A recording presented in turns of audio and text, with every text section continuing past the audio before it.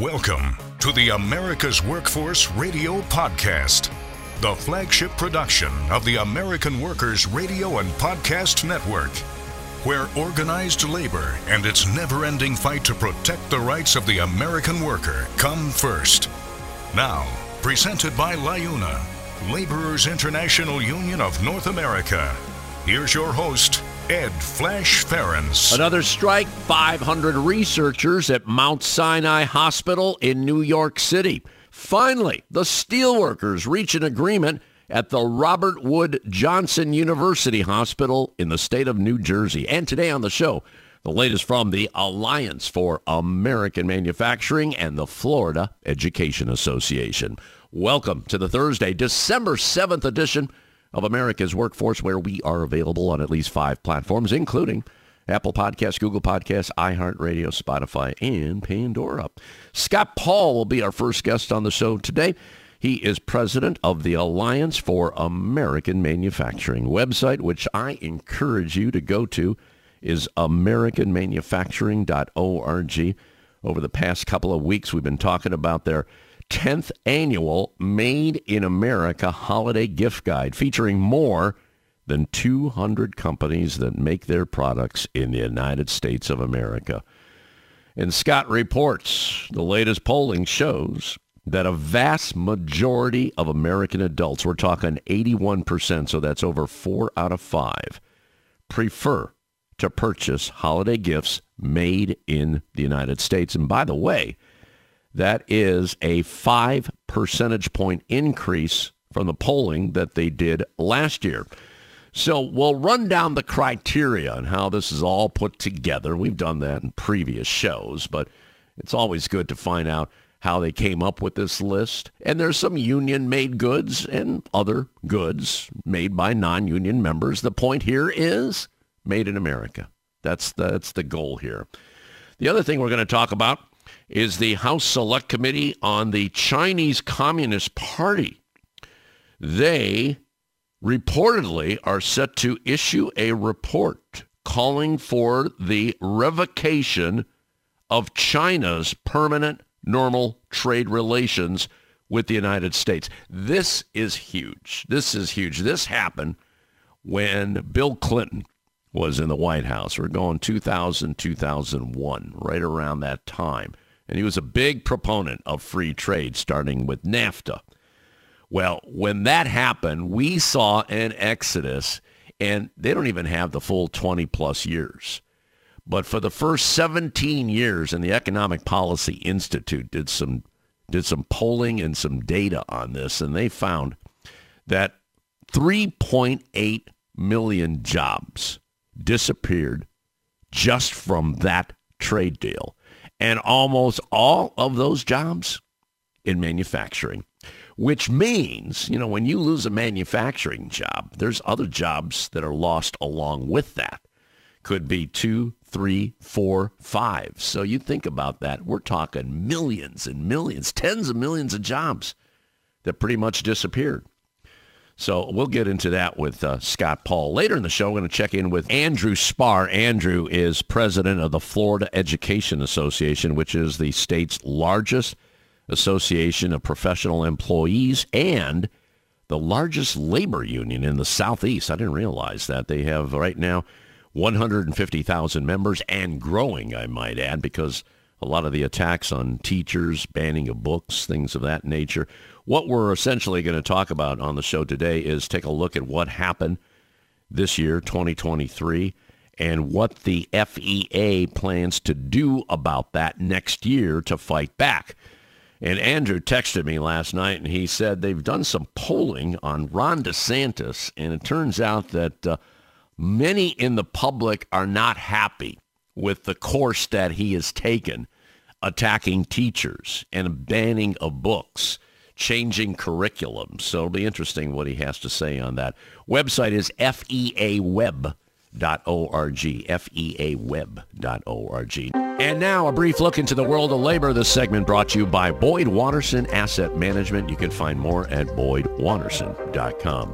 More than 500 postdoctoral researchers at Mount Sinai's Icahn School of Medicine, who are all members of the Sinai, postdoc organizing committee affiliated with the United Auto Workers, well, they walked off the job and right on the picket line yesterday, all part of an unfair labor practice strike.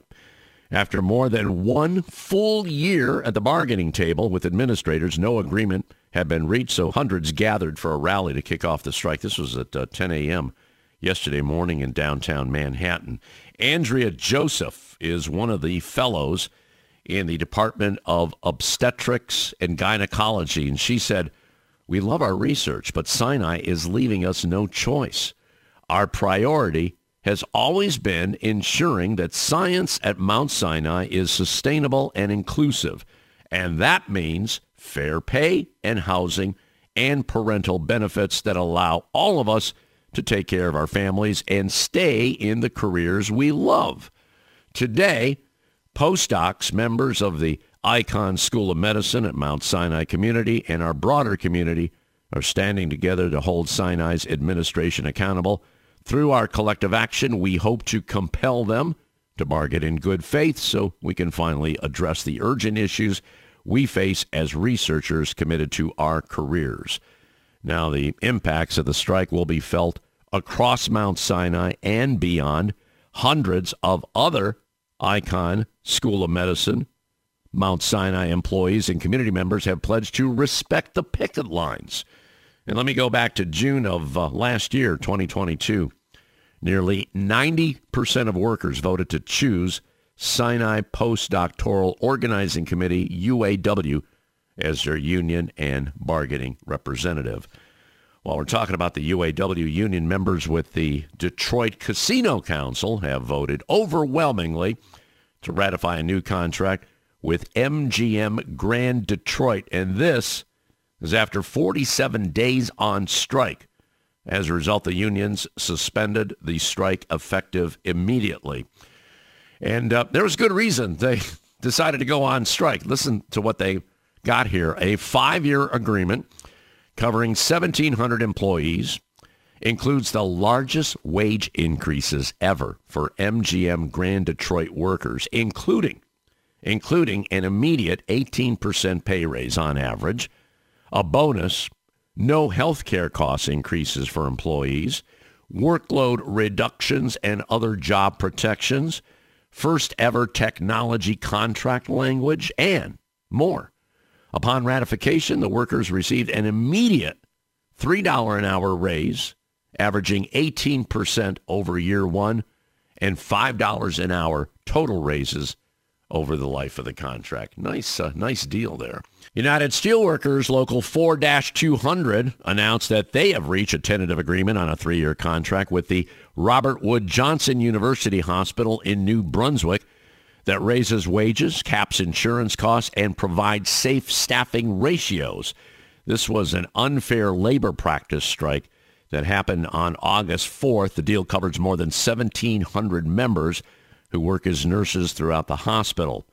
USW Local 4-200 President Judy Danella said nurses were grateful for the huge outpouring of community support they received and that they look forward to returning to their work caring for patients. And this is what she's quoted as saying, safe staffing is essential to both patient care and reducing burnout among healthcare workers. This contract sets necessary staffing ratios so that we can spend more time with each of our patients and keep ourselves safe on the job. And she credited the strength and solidarity of nurses with reaching the deal. She went on to say this agreement was hard fought, but our sacrifice ultimately paid off with a fair contract that addresses nurses' most urgent concerns. And weeks after Starbucks Workers United held rallies and strikes to protest understaffing, the company has announced it will allow overwhelmed stores to pause mobile drink ordering starting next month. The union events across the company brought attention to the issue of Starbucks' annual Red Cup Day last month. While the company claims the change is unrelated to the union's understaffing activism, internal documents do cite employee absences as a reason for introducing the feature. Yeah, there is a way to get your point across, right? Okay, quick break. When we come back, Scott Paul on behalf of the Alliance for American Manufacturing. This is America's Workforce. More shows available at awfradio.com. It takes LiUNA to build North America's infrastructure.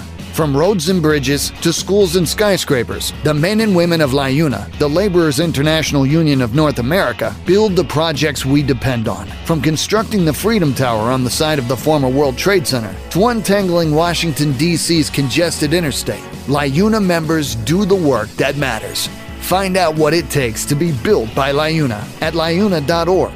That's liuna.org. We're the nurses, firefighters, and claims representatives that help keep our government services running. We respond to natural disasters. We care for our nation's veterans, and we investigate discrimination in the workplace. We are federal and D.C. government workers, and we are proud to serve the American people. Working in more than 70 agencies across the government, we know we can fulfill our mission because our union has our back. Learn more at afge.org.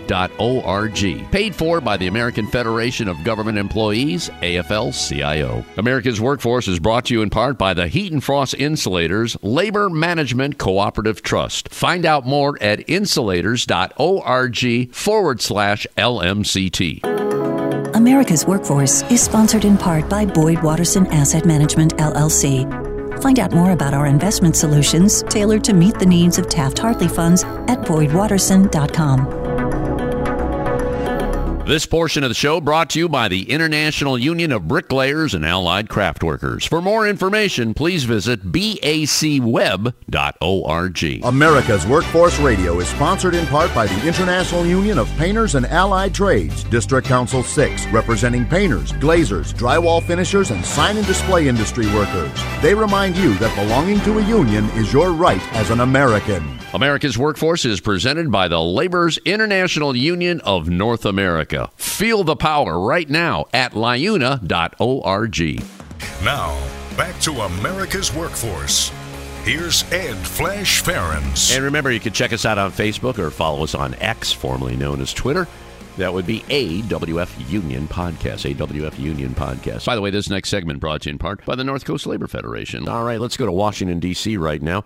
Welcome a longtime supporter and contributor to America's Workforce. That would be Scott Paul, president of the Alliance for American Manufacturing. Love this organization.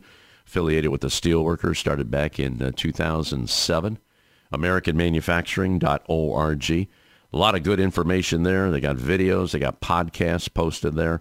And also the Made in America Holiday Gift Guide, which we're going to get into. But first and foremost, we're going to start this conversation out on trade because, as you know, we have seen a whole lot of bad trade deals here in the past, 30, 40 years now. And one of the biggest trade deals was normalizing relations with China, which goes back to 2000, 2001.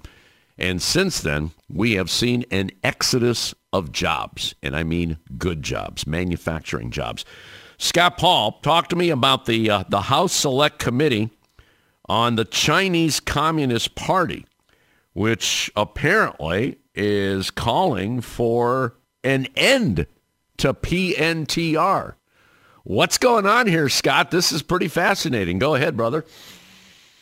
Yeah, well, hey, Flash, thanks for having me on. Really appreciate it. I'm glad that we're lifting this issue up because U.S.-China relations, the strength of our economy, our ability to generate well-paying jobs, our clean energy future. There's a lot of things that are linked into the degree of tariffs we have with China and the kind of trade relationship we have with China. And we've frankly screwed it up for the last 20, 25 years or so. And so this committee, which I would say is one of the very few bright spots of this Congress, you probably would agree with that as well. Oh, yeah. But this committee has done some pretty good work of shining a light on a lot of issues in the U.S.-China relationship that usually get swept under the rug, and it's bipartisan. They operate on a very bipartisan basis. I've testified before them early on, and I do think that they've been very thoughtful about their process here. And one of the recommendations we've heard and has been reported is that this committee does recommend that we repeal what was called permanent normal trade relations with China. Now, what does that mean? It means that tariffs would not be set at the lowest level for countries who don't have a free trade agreement with us. Usually countries that have a free trade agreement with us, the tariffs are zero. Those that have permanent normal trade relations with us, it's very low. It's maybe 2%, 3%, something like that. And revoking this permanent normal trade relations would allow Congress to set the tariffs on some goods much higher than that. And, we still have this big imbalance in trade with China. There's still a lot of concerns, both the actions of the Chinese government, the way in which products are manufactured in China, with a lot of pollution, with obviously a lot of labor rights violations, and then just what we would call the non-market practices of the Chinese government, how it, directly owns some of the companies, it essentially owns other companies, it tells the rest of the companies what to do, and they make so much stuff that they dump on the world market that it just distorts prices and puts other companies out of business. And so this is one that, look, there's a lot of intricacies in the U.S.-China trade relationship. And, this committee will have a lot of recommendations that it will make. But this PNTR is like hitting the restart button on the computer in a lot of ways, and when there's been a bug in it, and see if we can get at least some of that straightened out. So I do hope that the committee will ultimately end up recommending that. Well, either throw it out or make it better, and we saw a good example with that with NAFTA. I mean, that was reworked under the Trump administration with the USMCA. Do you think that might I mean, it would be radical to shelve the whole thing. I understand that. I don't know how much support there is, especially in the Senate, on that. But where do you see this going, in your opinion? You've been watching trade deals for a long time, Scott. Yeah, I have been, and so I guess I'm what you'd call a trade hawk and someone who promotes American manufacturing. I'm a realist too. I understand there's a lot of trade between the United States and China right now. It's just very imbalanced, and there's a couple of categories that are of particular concern, like pharmaceuticals, PPE, some types of electronics manufacturing, where China just has way too much leverage because virtually all the production is there. And so I do think that you're onto something there, that the better course of action for us is to reset and to identify strategic categories where we want to grow production in the United States, to raise those tariffs to be the highest. The stuff that is part of regular global commerce, and that we that works into supply chains and that isn't as strategic, that can be kind of probably left at a lower rate. And so it's but the important thing is to take that first step. And I don't think it's feasible to say, look, we're just going to build an economic wall between the United States and China. We're not going to trade at all. I don't see the day where that's going to happen unless China does make much more belligerent moves against Taiwan or its neighbors. But we do need to radically reset the relationship. And so, adjusting it as we did with NAFTA to come up with a new trade agreement is the right action. And I think that's along the lines of what this select House committee is proposing, that the tariffs would be reset, and they'd be done so in a strategic manner based on kind of our economic security in the United States. Well, as you know, next year is going to be politically charged, so I would assume this would come up in a number of the conversations, a number of the debates among the candidates, because this, and I've been doing this show for 25 years here, Scott, and I remember when the unions called out and they said, no, this is not a good way to do.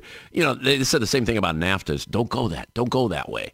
Deregulation, that was another issue. We saw that in trucking. We saw in the airlines. And, the unions spoke out about it, but nobody seemed to listen. It's sad that it took this long to figure it out because we lost so many jobs. But do you see this perhaps being one of the big issues in 2024? I mean, I know it's speculation. It's kind of premature, but how do you feel about that? Yeah, that's a really good question. I think the U.S.-China relationship is definitely going to be, and I know that one of my sons are in high school and they take civics, so they want to watch the Republican primary debates for better or for worse, and I watch along with them, and I know that even in those debates that the China issues come up. And they come up frequently, and I know that this administration, the Biden administration, has placed a lot of time and effort into getting the right relationship with China. And I often remind folks that, look, it took us, Kissinger was the one who made the first move with respect to opening the door with China, and it made some strategic sense at the time to do that. But then the big global companies, rubbed their hands together and saw an enormous opportunity, not necessarily as a consumer market, but as a dirt cheap factory floor. Where labor can be exploited. And for the last 25 years, we've had a train wreck of a relationship with China. And so the idea that one president in one term is going to be able to fix that is a joke. That's just not, it's been decades in the making. But I do think that the Biden administration's approach on this has been a smart one, and we'll need to continue that. And so I know just from our work on Capitol Hill with the administration, observing these debates, that this relationship, and I heard even this issue, the PNTR with China issue come up in the Republican debate in Tuscaloosa. So it's definitely going to be around, Flash. One more question here before we break, and it has to do with companies that do a lot of business in China. And I remember talking to you months ago about Apple. I think they have a big operation in China, and there's been some pressure on American companies to say, hey, come on, do it here. And some companies have done that. Look what Intel is doing. Are we making any inroads on the companies like that? I mean, these are multi-billion-dollar companies that are still dealing with China. What do you see happening there? Yeah. That's one of the stickiest wickets of all of this, is that there are a lot of global companies that are headquartered in the United States that are well known, like Apple and Walmart, that still have an extensive dependency on manufacturing in China. Indirectly, because they use contractors, but it's indispensable to their business model. And there are other companies, and I mean, semiconductors, you mentioned Intel, is an example of this, that have recognized the need for diversification and have opened factories elsewhere in the world, including the United States, on semiconductors for the first time in a generation.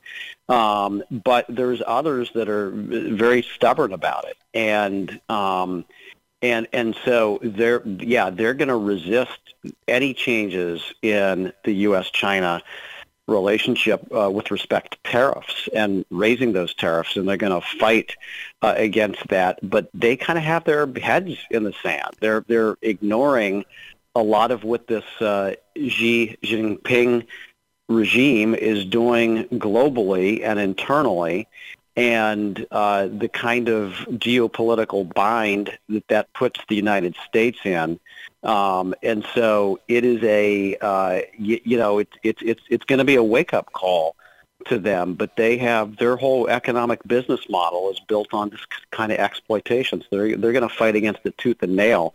Doesn't make it right. I mean, I think it's horrific because they should have seen the writing on the wall, starting in the Trump administration, that things are going to be different with China, and there were going to be some tariffs. So, but a lot of them are still in denial. Scott Paul joining us on behalf of the Alliance for American Manufacturing, where he serves as president. The website is americanmanufacturing.org. We'll continue with him and talk about the 10th annual Made in America Holiday Gift Guide that just came out.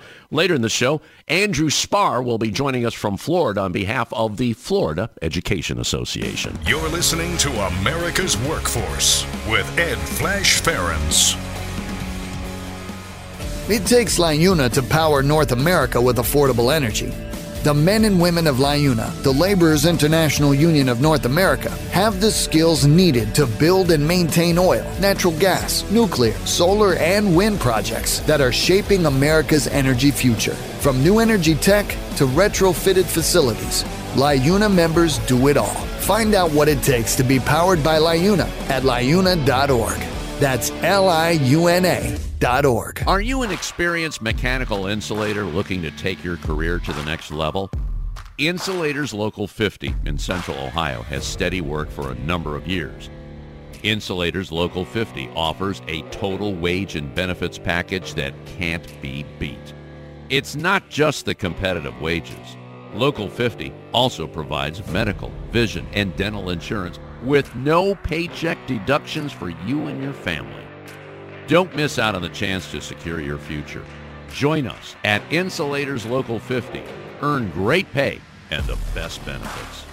Visit insulatorsfifty.com/AWF50 to fill out the online form, and a Local 50 representative will call to begin the process. America's Workforce is brought to you in part by the International Federation of Professional and Technical Engineers. You can find more at ifpte.org.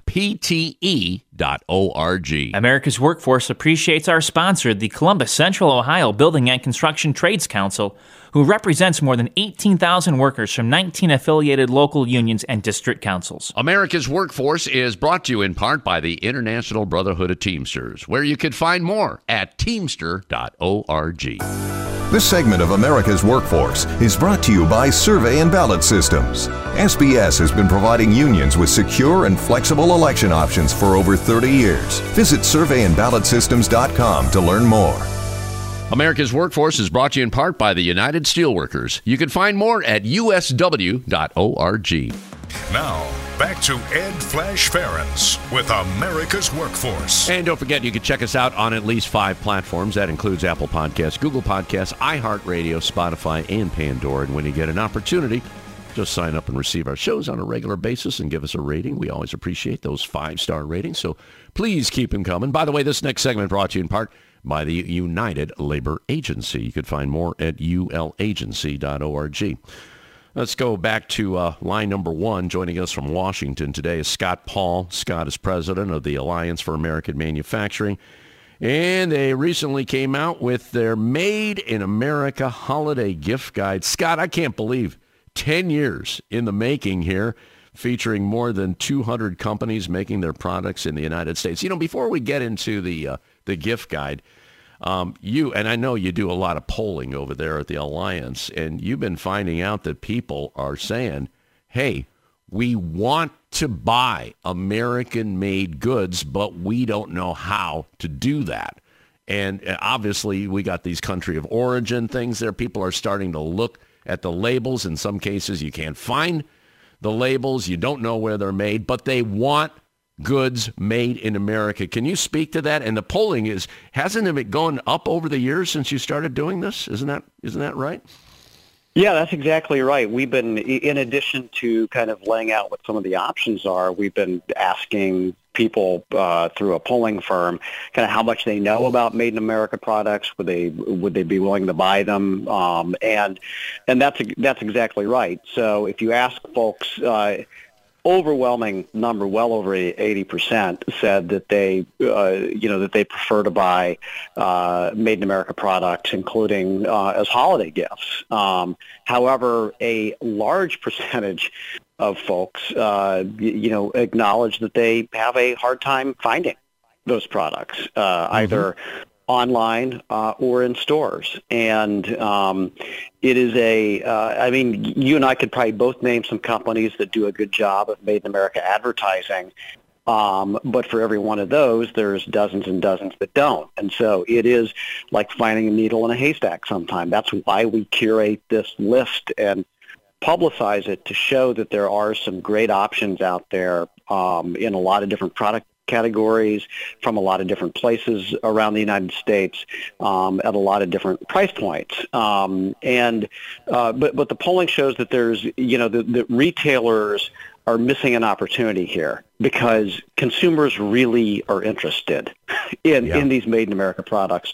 They're even willing to pay a little bit more if necessary for them, but that they're deeply frustrated because there's not, like, if you walk into a store, most stores, I will say, Flash, and you say, show me where show me where the kitchenware is, they can lead you to it. But if you say, show me your Made in America stuff, they'll be like, what? What are you talking about? And so there's just not that level of education. And converting that online, and this is the thing, like if you're looking on Amazon or Walmart or any of these online sites, you can get a ton of different information about the product. You can get a million different reviews, but there's no requirement of country of origin labeling online. And so you might not even know if the product's made in the United States or made in China or made somewhere else. And so there's a law that we're supporting that would change that, the Country of Origin Online Labeling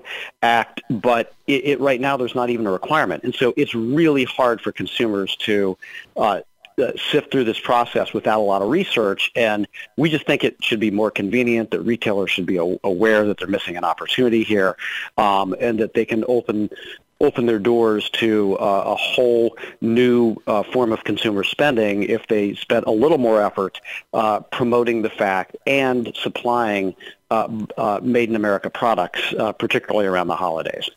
We have to do a lot better messaging on that. And I'm going to do that here on America's Workforce, because I didn't realize that until, we started having this conversation with you, that brick and mortar retailers are legally required to provide country of origin information, but online, no. And today, just about everybody goes online. I mean, I can't tell you how many times I come home and I see all these boxes out in front from my wife ordering everything, and I'm sure she's not checking the country of origin on some of that stuff. So it's important. I mean, and there's legislation, to your point, that if you're going to buy something online, at least you should know where it's coming from. Is it made in America? We want that to happen. Well, let's talk about the gift guide here. Hard to believe, again, that's 10 years in the making. And some of the criteria, you and I have talked about this before, but this is pretty much, was it voluntary? People send, you ask for ideas on products that are made in America. Obviously, you got to fact check them. Maybe you can walk us through that process and talk about the gift guide. Yeah, you bet. And just there's the technical stuff, which is the Federal Trade Commission has a legal requirement about what's made in America. We're not the police of that. We depend on the companies to provide that with information. And our purpose with this guide is to just lift up companies that are supporting jobs in the United States, and we rely on them to make the correct claims on Made in America. But we solicit from our advocates. We have hundreds of thousands of advocates around the country, their ideas, and then we fact check those. We also have a team within the Alliance for American Manufacturing that for whom this is a passion project that starts every fall and collects ideas. And the key thing here, and this is the not easy thing, I will say, is that we want to include gift ideas that are manufactured in every state in the country. Okay. And so in some cases that's easier than in others, but we But I would also say for 10 years, we've been able to find gifts that have been made in Delaware, for instance. It's taken some sleuthing, but we've been able to do it. And we want to also have them, scattered across a number of different categories. And I think the really great news is that those categories have grown over the last 10 years. If you would have asked us for any ideas in audio or electronics 10 years ago, it would have been really hard, and we have quite a few now, and so it's been a passion project, but it's by far the most popular thing we do, and we know from talking to these stores and these manufacturers as well that it does increase awareness for their products. So we see results from this. Just running down a couple of the companies. New Balance, they make these shoes. They have 5 factories in Maine and Massachusetts. They employ about 1,300 workers to make more than 4 million pairs of sneakers in the United States. There's the Louisville Slugger. Got to give a shout out to the steelworkers. That's right. 1693, of course, affiliated with the Alliance for American Manufacturing there, the Louisville Slugger. I mean, you don't have to say anything more than that, You know that's a good bat. That's a good bat. That's right. But there's so many. And you know what's cool, what you did? You got some old favorites. I like what you did this year. That's kind of cool. This has to be a labor of love for you and your staff over there at the Alliance, isn't it, Scott? Yeah, I would say Beth and the team that does this, they love this work and generating the ideas. And again, many of them are also parents or pet owners or have other, hobbies, and so they're able to lean in on that as well. And again, we get some great ideas from from folks who write in from around the country that are lifting up companies that we're just completely unfamiliar with. This being the 10th year, we included some new items, and also we revisited what I would say some of our greatest hits. You're allowed to make a greatest hits album after 10 years. Is that right? Yeah, I think sure. That's like a pretty decent amount of time to do it, because we had a lot of companies who were like, hey, when am I going to get in the gift guide again? And we would say, well, look, we're trying to keep it fresh every year, and so we have kind of included a greatest hits list of some of the most popular entries we've had over the years as well for people to celebrate. But just this year alone, we have over 200 companies from every state, the District of Columbia, Puerto Rico, and they're across so many different categories. I mean, you just mentioned shoes and baseball bats right there, but we have like giftables, outdoor gear, stuff for pets, tools, tons of kitchenware. So it's it is almost anything that you'd want to find, except for the stuff that's just not made in the United States, like a lot of TVs or some of the bigger kind of consumer electronics, which you're just not going to find. But we're able to help folks in almost every other way. I love it. The 2023 Made in America Holiday Gift Guide, now out. Just go to AmericanManufacturing.org. AmericanManufacturing.org. Well, thank you, my friend. I love the conversation today. As always, you take care. The best of the holiday season to you, the team over there at the Alliance, as well as your family, and we will talk in the new year. Okay, my friend? Flash, very much appreciate all the work that you do, and thanks for lifting up the gift guide. Happy holidays. All right, we're going to take a quick break. Andrew Spar is president of the Florida Education Association, and he is coming up next. This is America's Workforce. It takes LIUNA to keep America running. Over 70,000 public employees are part of LIUNA, the Laborers International Union of North America, delivering critical services such as healthcare and emergency response, as well as maintaining roads and sanitation systems. Even the National Postal Mail Handlers Union, representing over 47,000 U.S. postal workers, is affiliated with LIUNA. Find out what it takes for LIUNA to keep America running at liuna.org. That's LIUNA.org. America's Workforce is brought to you in part by the Communication Workers of America. You can find more at cwa-union.org. There is unity and strength for workers. We are the USW. We are the USW. The United Steelworkers. The largest industrial union in North America. We represent 850,000 members in the U.S., Canada, and the Caribbean. We work in metals, rubber, chemicals, paper, oil refining, atomic energy, and the service sector. We are steelworkers, standing strong and fighting for what's right. America's Workforce is brought to you in part by the United Auto Workers. Find more at uaw.org. Union members need to be heard. Reliable and convenient union voting has never been more important than it is now. Make voting easy for your membership by working with survey and ballot systems. SBS offers encrypted and monitored solutions that ensure your elections are accurate and accessible for every member through mail-in, online, and in-person voting. Visit surveyandballotsystems.com and take the next step in getting secure and auditable elections. America's Workforce is brought to you in part by the Iron Workers. You can find more at ironworkers.org. Now, back to America's Workforce. Here's Ed Flash Ferens. And remember, you can check us out on Facebook or follow us on X, formerly known as Twitter. That would be AWF Union Podcast. By the way, this next segment brought to you in part by the Ohio Federation of Teachers. oh.aft.org is their website. Speaking of teachers, let's go to the state of Florida right now. Welcome back to the show, Andrew Spar. Boy, he's got his hands full down there. He is president of the Florida Education Association, FEAweb.org. Andrew, I didn't realize this. I was on your website last night. I didn't know that the Florida Education Association was founded back in 1886. That's a long time ago. We should also point out it's the state's largest association of public employees, professional employees, and the largest labor union in the Southeast. So that speaks volumes. You probably feel like you've been there since 1886, doesn't it? Some days, Flash, it feels like that. Some days it does. All right.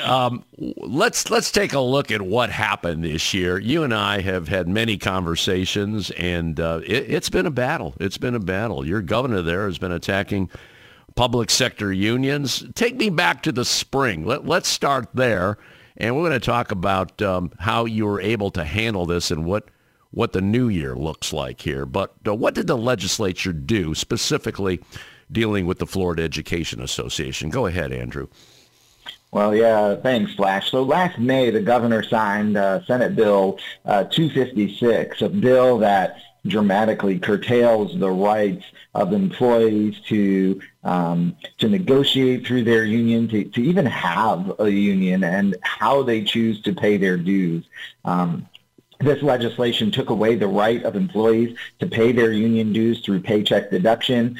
It required that in order for a union to continue in existence, it must have 60% of the membership of the bargaining unit, or it had to go through a process, an extensive process in which you have to collect show of interest cards, you have to hold an election, and then the bargaining unit has to vote that they want to keep their union. It also requires certified public accountants to audit the financials and the membership numbers, something that is very costly. And keep in mind, in like a lot of states, we have some very small unions in Florida in which their revenues are well under $10,000 a year, and yet you're talking about having to do audits which could run anywhere from $5,000 to $12,000 a year, essentially wiping out all of the resources for the union, and several other things that the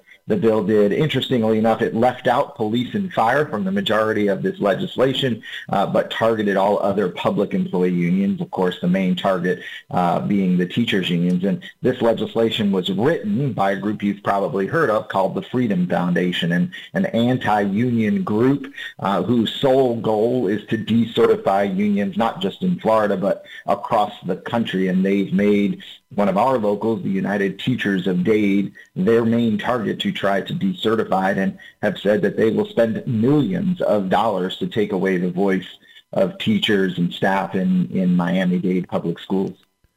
Andrew, that's the same group that did some damage here in the state of Ohio, and they even used Melissa Cropper, who you know. Melissa's the head of the Ohio Federation, and saying, hey, you could opt out of your union. In fact, you got some money coming to you. And they signed her name. It was a illegal activity on their part. Yeah, they are a group that doesn't care about law. They are a group that is funded by certain billionaires who dislike public schools, who dislike working families, who dislike the middle class. They want to concentrate power with the wealthy, and so therefore they are doing everything they can, and they say by any means necessary, they don't care.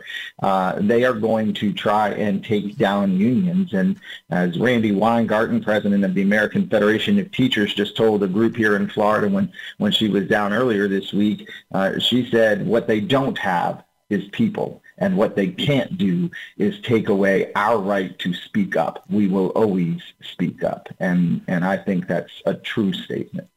And you have been very vocal. So talk to me about the reaction to this and how the Florida Education Association, specifically your group, how you have responded and what your members are saying as a result of this. I mean, this has been going on for months now. So talk to me about that part. Well, our members obviously are quite concerned, and the biggest job we have is educating our members as to what's going on. Why are they trying to take away our voice? Making sure they understand that payroll deduction doesn't exist anymore in Florida because, like so many people, teachers and staff and professors, they tend to get very busy, and when they're very busy, they don't necessarily see what may be happening right there, even though it has a direct impact on them. They may not realize that their dues are no longer coming out of their paycheck and that they had to switch to an alternative that we established. Fortunately, the overwhelming majority of our members have already made the switch. We have closing in on 85% of our members have already switched over to a new way of paying their dues. We continue to work on that. Look, there were a lot of people from the Freedom Foundation to the governor's office and other political appointees of the governor who thought we would be dead by this point. And we are nowhere close to being dead. We are thriving. We are getting new members every day. And we have a tremendous number of success stories. We have not lost a single union in the state of Florida and don't intend on losing a single local union in the state of Florida. We are working with the Florida AFL-CIO around the state, really just trying to support one another as unions. And I will tell you, our members are mad. They are really mad. I mean, keep in mind that Florida is in the midst of the worst teacher and staff shortage we have ever seen. That continues to grow and get worse. They are tired of being dumped on, and they are tired of being treated so poorly by lawmakers who have been in charge in this state now for over 20 years, and it's had a negative impact on our students and profession. I'll tell you, we just did some polling.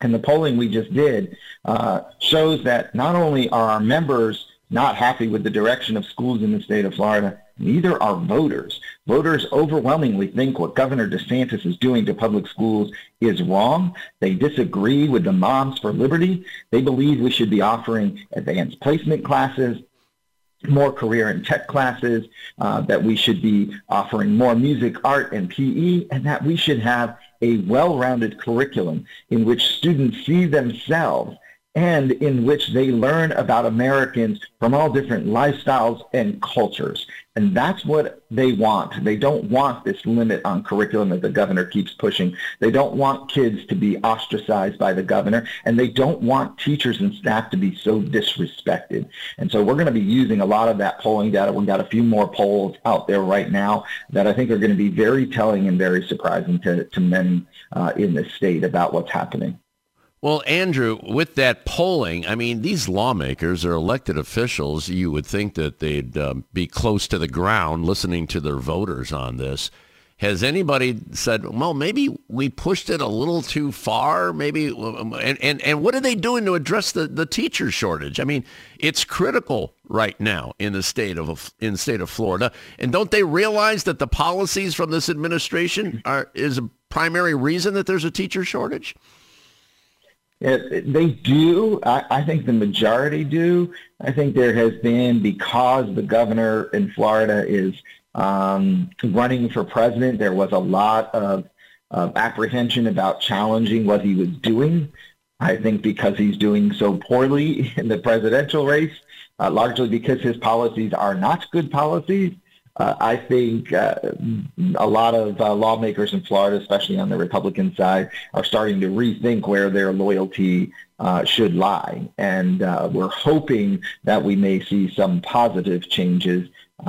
But, there's still a long way to go. I mean, at the end of the day, there has been significant damage done to teachers, staff, and professors in Florida. When you have a governor, as we have had for the last 2-3 years, who has vilified teachers and staff and professors, called us all kinds of names.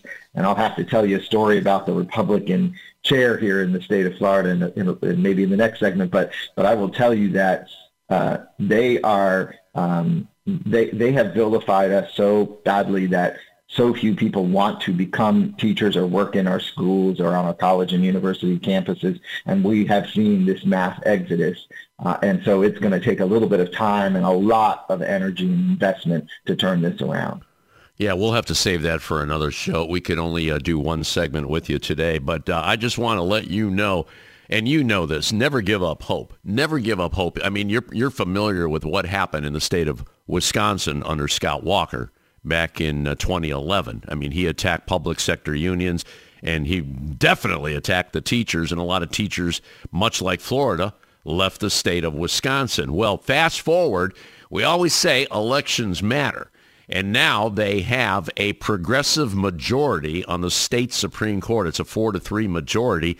And as a result of that, a number of unions, and I'm reading a couple of them here, the Wisconsin Education Association Council, AFSCME, the Teamsters, and SEIU, they are all gathering to get behind a lawsuit demanding that Act 10 be struck down.